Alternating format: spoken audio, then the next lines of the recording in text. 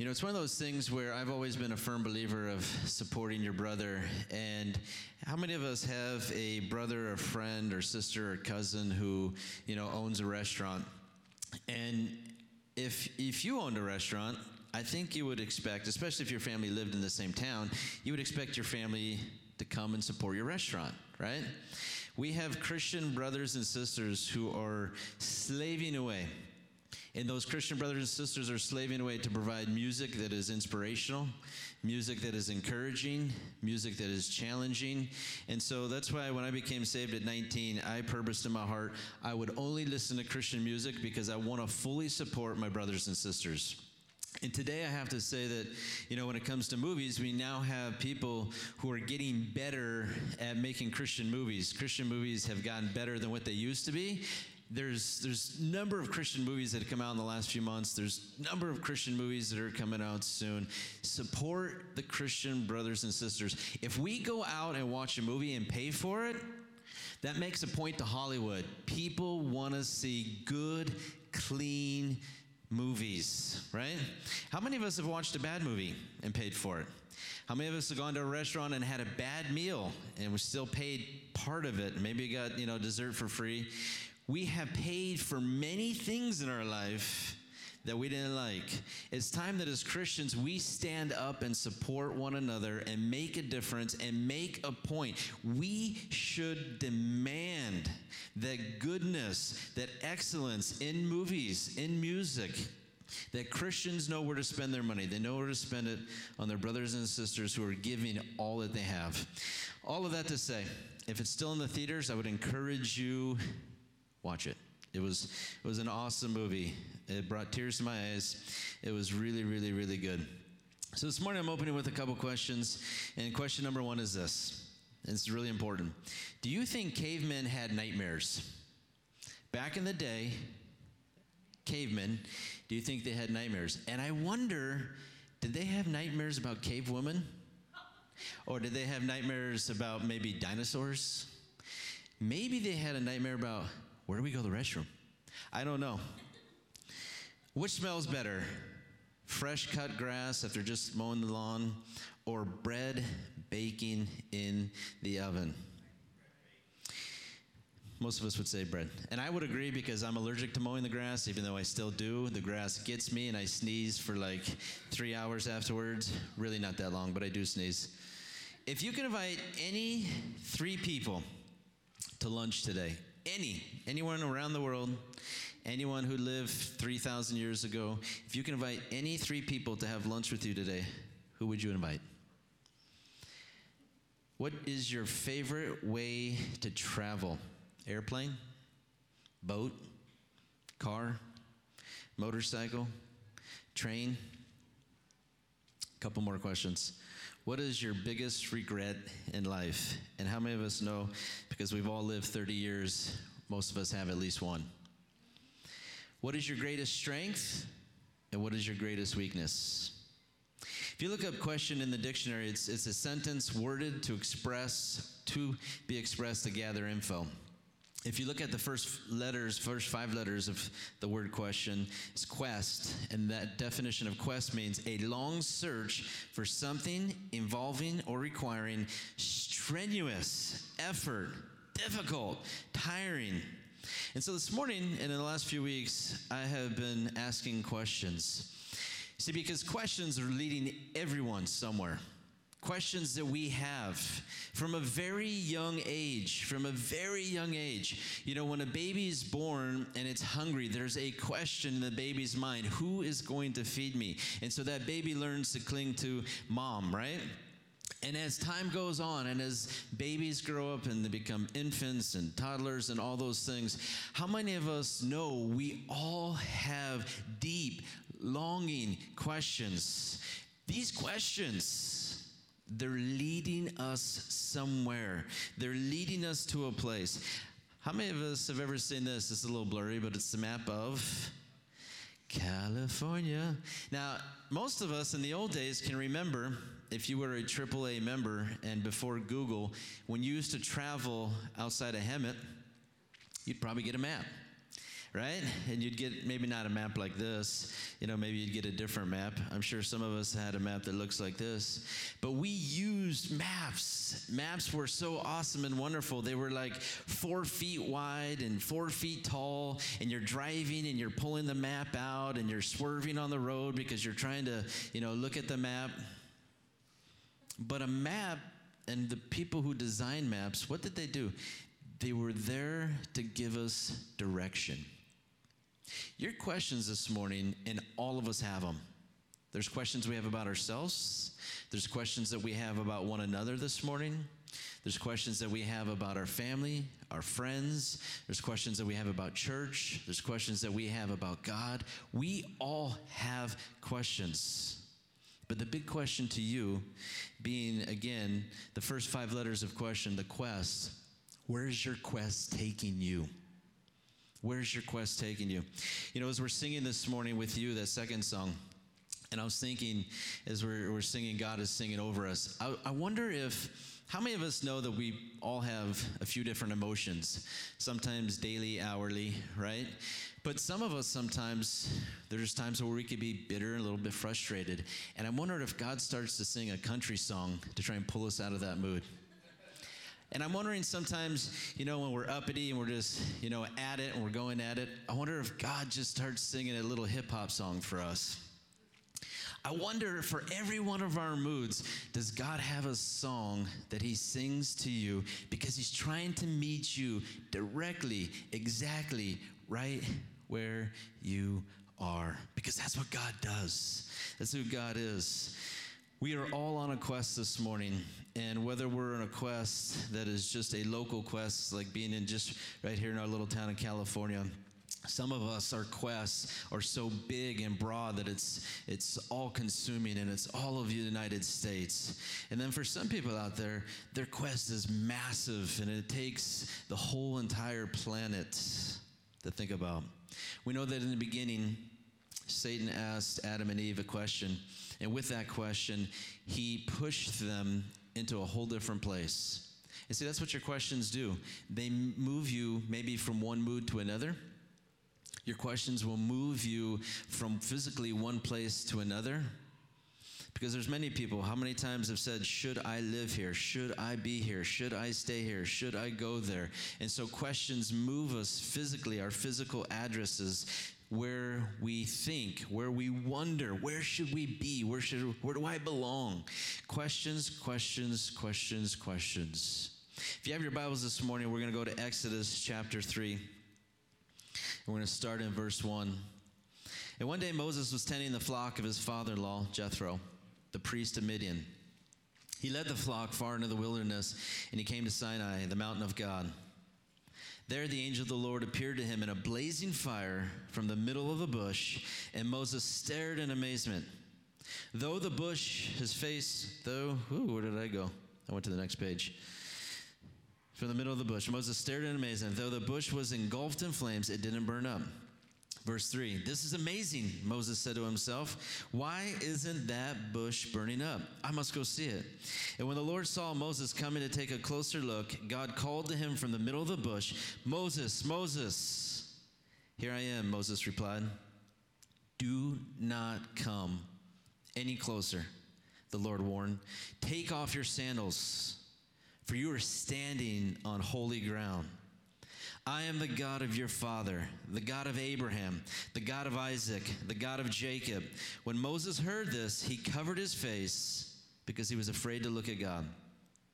The Lord told him, I have certainly seen the oppression of my people in Egypt. I have heard their cries of distress because of their harsh slave drivers. Yes, I am aware of their suffering. I've come down to rescue them from the power of the Egyptians and lead them out of Egypt into their own fertile and spacious land.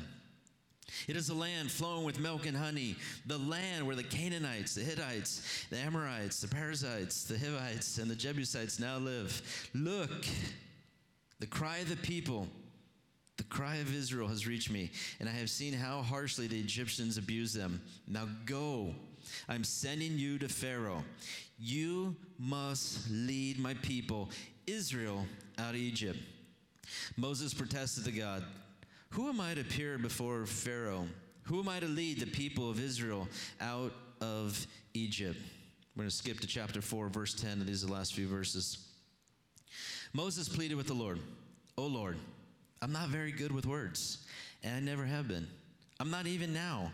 Even though you have spoken to me, I get tongue-tied. My words get tangled."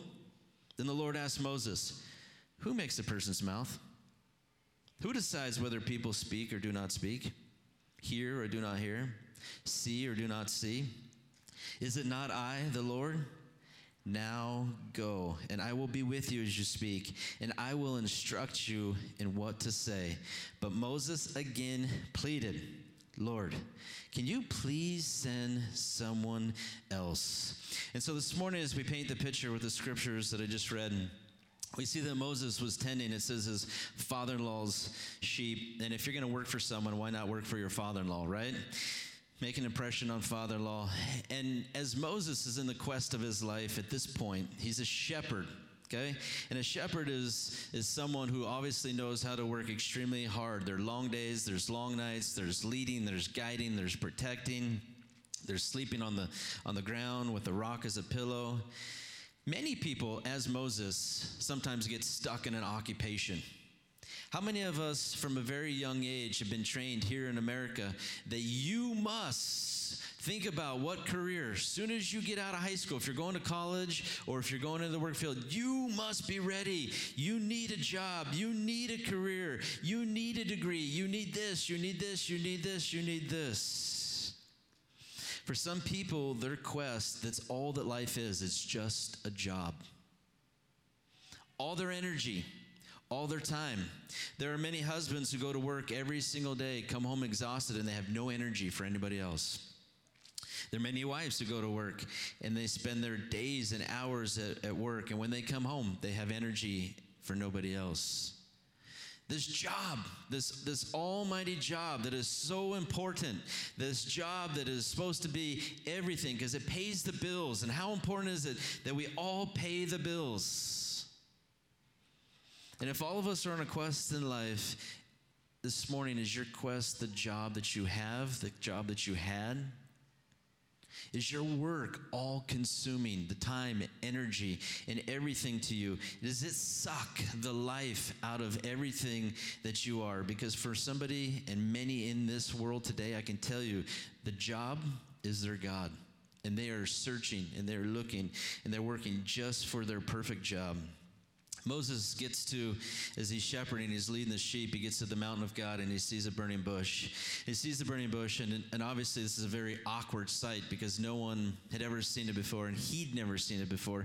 But it was a bush, literally, or a tree that was on fire. It was burning, but it wasn't being burned up.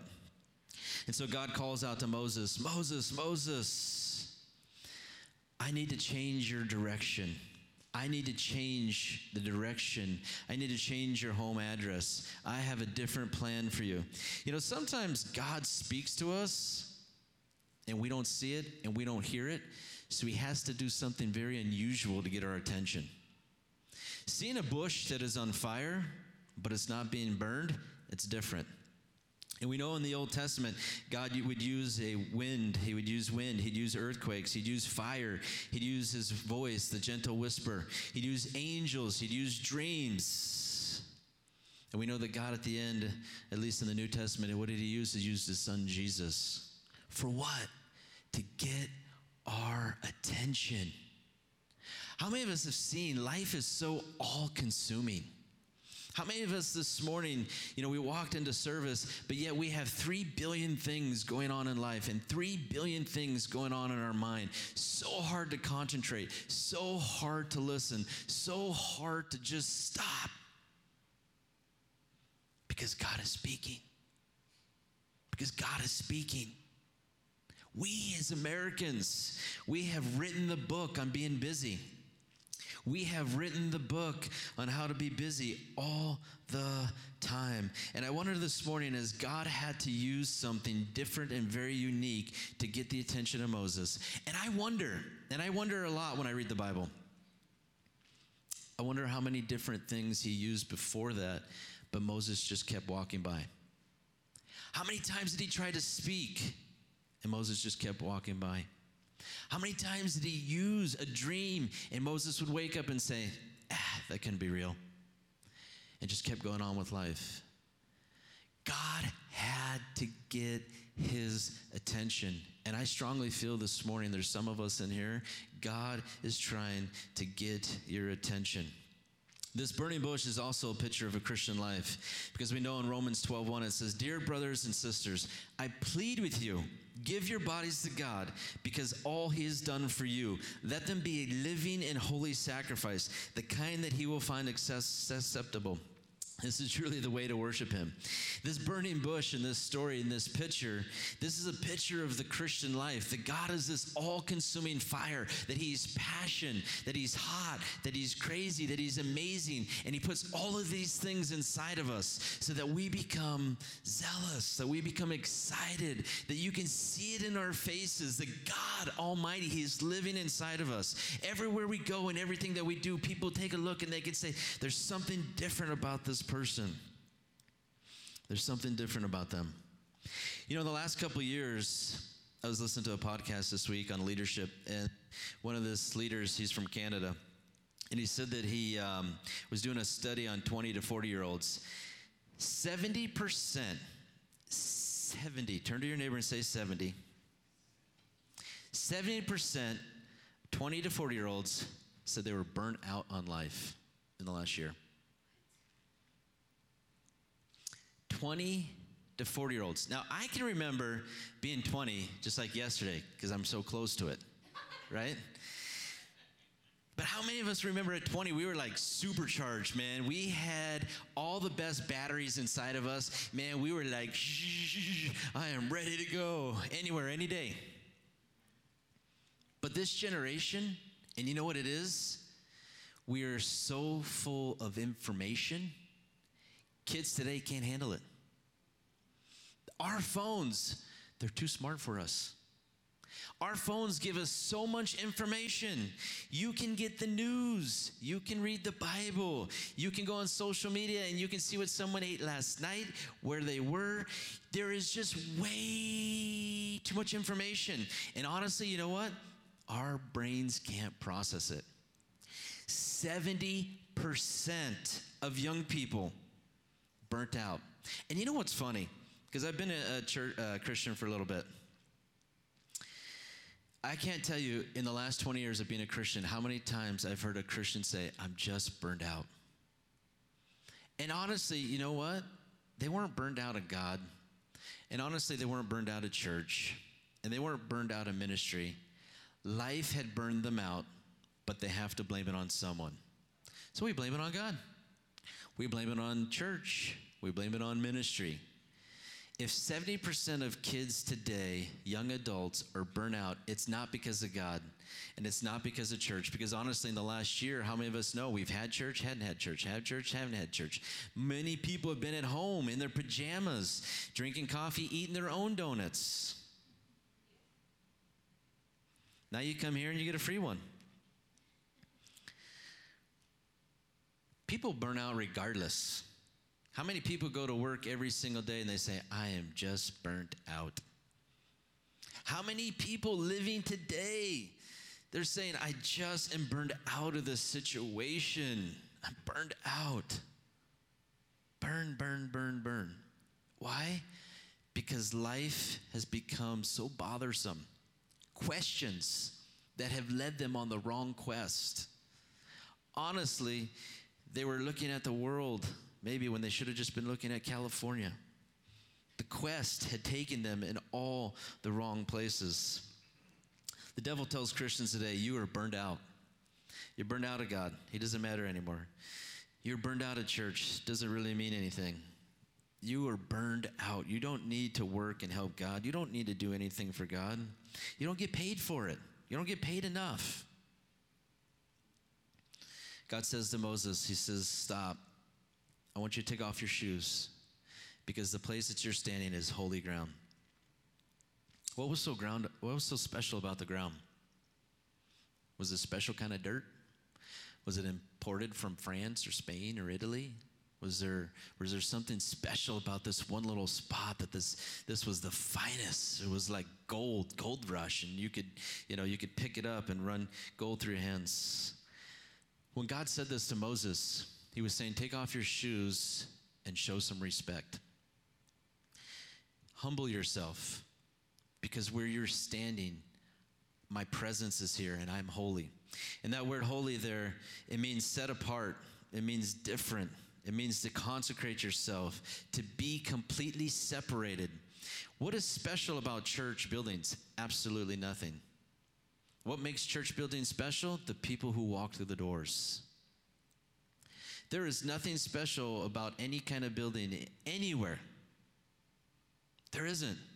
Church means nothing if it's empty, right? Church means nothing. It's the people who walk through the doors. You who walk through the doors, you make this place special. You make us special by showing up and walking through the doors. You make it special. It is holy because God is inside of us. And so as we come together and we're being full of the Holy Spirit, it is God in us that makes us special. It wasn't the bush that was special in the story. It wasn't the ground in the story that was special. It was God's presence. And there is nothing like God's presence. There is absolutely nothing like God's presence. Holy, sacred, consecrated, dedicated, set apart. 1 Corinthians 6:19 says, don't you realize your body is a temple of the Holy Spirit who lives in you, was given to you by God. You do not belong to yourself, for God bought you at a high price. You must honor God with your body. And the story goes on. And so God says to Moses, I've seen my people, and they're suffering, and they're hurting. I see my people, and they're slaves, and they're being whipped, and they're being driven to work and to build things. They're being hurt. And God in this story is expressing his heart as a father's heart, and it is amazing that this is God Almighty, but he says, I care for people. I care for you. I watch every tear. I watch when someone says something that is mean and rude to you. It hurts me as well. When you get stabbed in the back, it's like they're stabbing me as well, because I love you this much. Because I love these people so much, he says to Moses, I need you to go. I need you to go. I need you to quit your job. You're going to turn in your notice to your father-in-law. Give him a 2-week notice. Be polite because he is your father-in-law, right? But I need you to go. You're going to change your occupation. You're going to change where you live. And I need you to be the leader of my people. I need you to go. And Moses obviously has a few questions for himself. He says, who am I? God, who am I? How would I appear before Pharaoh? God, who am I to lead? God, who am I that you would pick me to go before Pharaoh? You remember what I did when I was in Egypt? Who am I to lead? I have a hard time doing anything, and you want me to go lead 1 million people? Moses questioning himself, and he says to God, my words, they get tongue-tied. My words sometimes get tangled. My words, I don't know how to speak correctly. And it wasn't that he was saying that he had a speaking problem. He was saying, I just don't know if I'm eloquent enough to speak in front of the king, to speak in front of Pharaoh. He could speak just fine. He could talk just fine. But in the language here, the picture that he's describing is, I don't know if I'm so quick on my feet with my words. I don't know if I sound professional. I don't know if I will sound good enough at talking in front of Pharaoh. And so God says to Moses, Moses, I will be with you. Who created your mouth? I can give you the words to speak. Who created your ears so that you could hear? Who created your eyes so that you can see? I will be with you. Everywhere we go, everything that we do, God is with us. Still Moses, and he's such a sweet gentleman. God, can you please send somebody else? Imagine having this long conversation with the bush, right? And you know that it's God because God said it's me, the God of your fathers, Abraham, Isaac, Jacob. And so Moses, instead he even hit his face because he was like, oh. He's having this long conversation. They're going back and forth and back and forth. It's like buying a vehicle, back and forth. Let's argue back and forth. And here he says, God, please, can you just send someone else? I just don't want to do it. Please, give the job to somebody else, somebody more qualified, someone who sounds better, someone who looks better, someone who's not as old as me. Please. Moses thought that he had 4 reasons to say no. And his number one reason was, God, I'm just not worthy. God, I can't do this for you. I just made too many mistakes. I'm not worthy, God, to do this. Number 2, his excuse was, God, I don't have enough knowledge. I'm unqualified to speak for you, God Almighty. Number 3, his excuse was, God, I lack power. How am I going to stand in front of someone powerful when I'm so powerless? And number 4, his last one that we just finished with was, God, I don't know how to speak effectively. Have we ever made excuses to God why we don't want to do something? Have we ever made excuses why we don't get up on Sunday mornings and come to church? Have we ever said to God, God, I can't do this. I can't go here. I can't do this. I can't do this. How many of us, when we can remember applying for our first job, I remember my first job was working at the Village in Hemet here, and I was a food server. And if you remember your first job and your first interview, they're asking you, okay, how are you qualified to be a food server? And at 15, it's like, I'm young, I'm dumb. No, I didn't say that, but I'm young, I've got lots of energy, and no matter what it's gonna take, I'm gonna do it. I'll get the job done.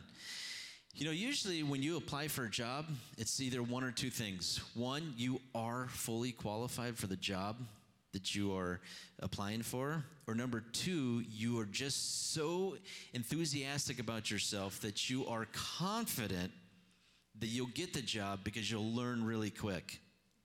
And how many of us in our life, we've gotten a job based on those 2 things? Whether we're young and we're energetic and yes, I can do it, I can learn anything. Or 2, we do have the qualifications. We have been trained. I've got the skill. I've got the certificate up on the wall. I am ready. There's just one little thing though in God's kingdom. God's not looking for the qualified. God's looking for the unqualified. He picked a man named Moses who years before this actually killed somebody. He saw somebody who was being abused, took it upon himself. That person's being abused, so let me take care of this. And he killed somebody. And then ran for years and years and years from this mistake. Ran because he was afraid if I ever went back home, I'll be killed. You think about Jesus for a minute. Who did Jesus pick when he was here? Did he pick the rabbis? These guys had the fanciest clothes. Man, they were top notch. They had the Maseratis, they had the BMWs, they had limos and Hummers that were, they had chauffeurs and people driving them around. Wait, how come Jesus didn't pick the best of the best, the men who knew the Bible better than anybody? Who did Jesus, God's son, pick? Fishermen? He picked fishermen to preach? How many of us think, I am not qualified for what God asked me to do? And if you've ever said that, pat yourself on the back because you're correct.